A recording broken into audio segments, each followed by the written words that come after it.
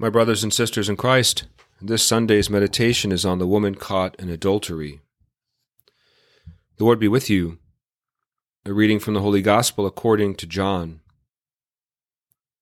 Jesus went to the Mount of Olives, but early in the morning he arrived again in the temple area, and all the people started coming to him, and he sat down and taught them. Then the scribes and the Pharisees brought a woman who had been caught in adultery, and made her stand in the middle. They said to him, "Teacher, this woman was caught in the very act of committing adultery. Now in the law, Moses commanded us to stone such women. So what do you say?" They said this to test him, so that they could have some charge to bring against him. Jesus bent down and began to write on the ground with his finger.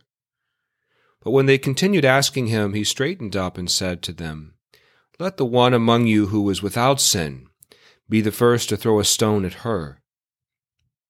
Again he bent down and wrote on the ground. And in response, they went away one by one, beginning with the elders. So he was left alone with the woman before him. Then Jesus straightened up and said to her, "Woman, where are they? Has no one condemned you?" She replied, "No one, sir." Then Jesus said, "Neither do I condemn you. Go, and from now on do not sin any more." The Gospel of the Lord. The slap heard around the world. I'm sure many of us saw a replay this week of what happened when Will Smith confronted Chris Rock on stage at the Oscars. It was a humiliating moment for each of them in different ways.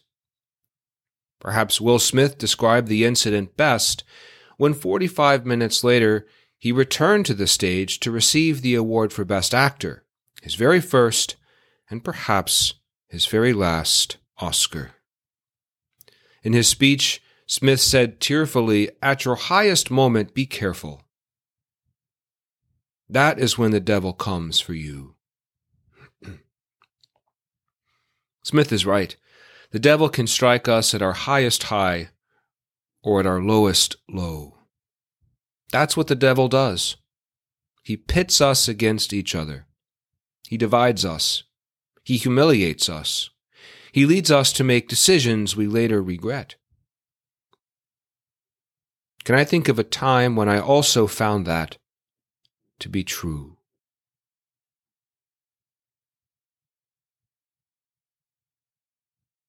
We see the same divisive dynamics that unfolded at the Oscars unfolding in today's gospel: deceit, humiliation, and regret.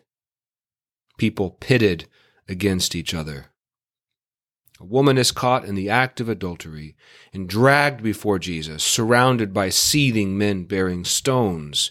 They're eager to put her to death, but they want to pressure Jesus into making the call.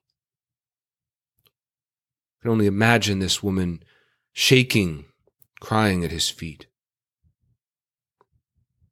Instead of entering into an unwinnable debate, Jesus simply bends down and begins to write on the ground with his finger. The question becomes, what was he writing? Some scholars suggest Jesus was buying time. He's doodling in the dust to collect his thoughts.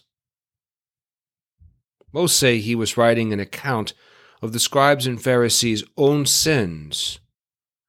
Jesus uses this woman's humiliating situation as a mirror, reminding them that they too are guilty of sin and need God's forgiveness. Maybe they committed adultery too in their hearts. But instead of taking the opportunity to repent, they close their eyes in frustration, drop their stones, and wander off, plotting another scheme to trap Jesus with the ultimate goal of putting him to death. As we celebrate Palm Sunday next week, we will see their evil plans finally come to fruition. And so the devil continues to wreak havoc in the hearts of the scribes and the Pharisees, pitting them against their neighbors and even against God himself. How many of us are left wondering what happened to this woman's partner? After all, it takes two to tango. Where was he when all of this was happening?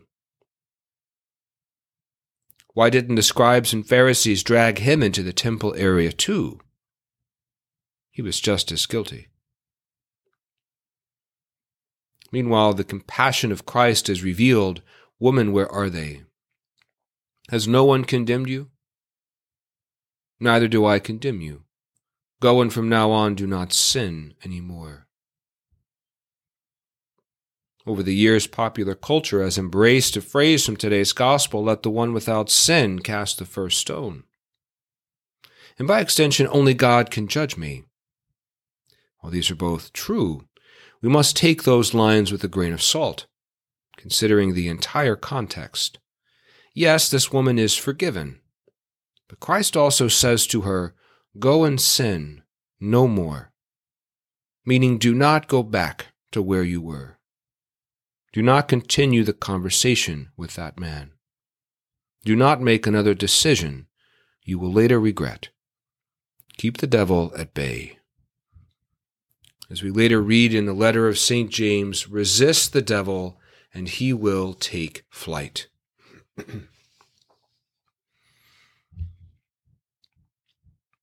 Like this woman, in what ways is the Lord extending his forgiveness, while also calling us to reform our lives?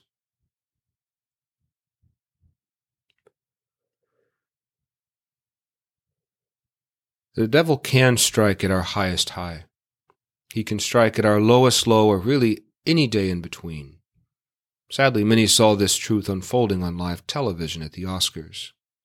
But when the devil rears his ugly head, we turn to Jesus, who says, neither do I condemn you. Go and sin no more. With God's grace, all things are possible.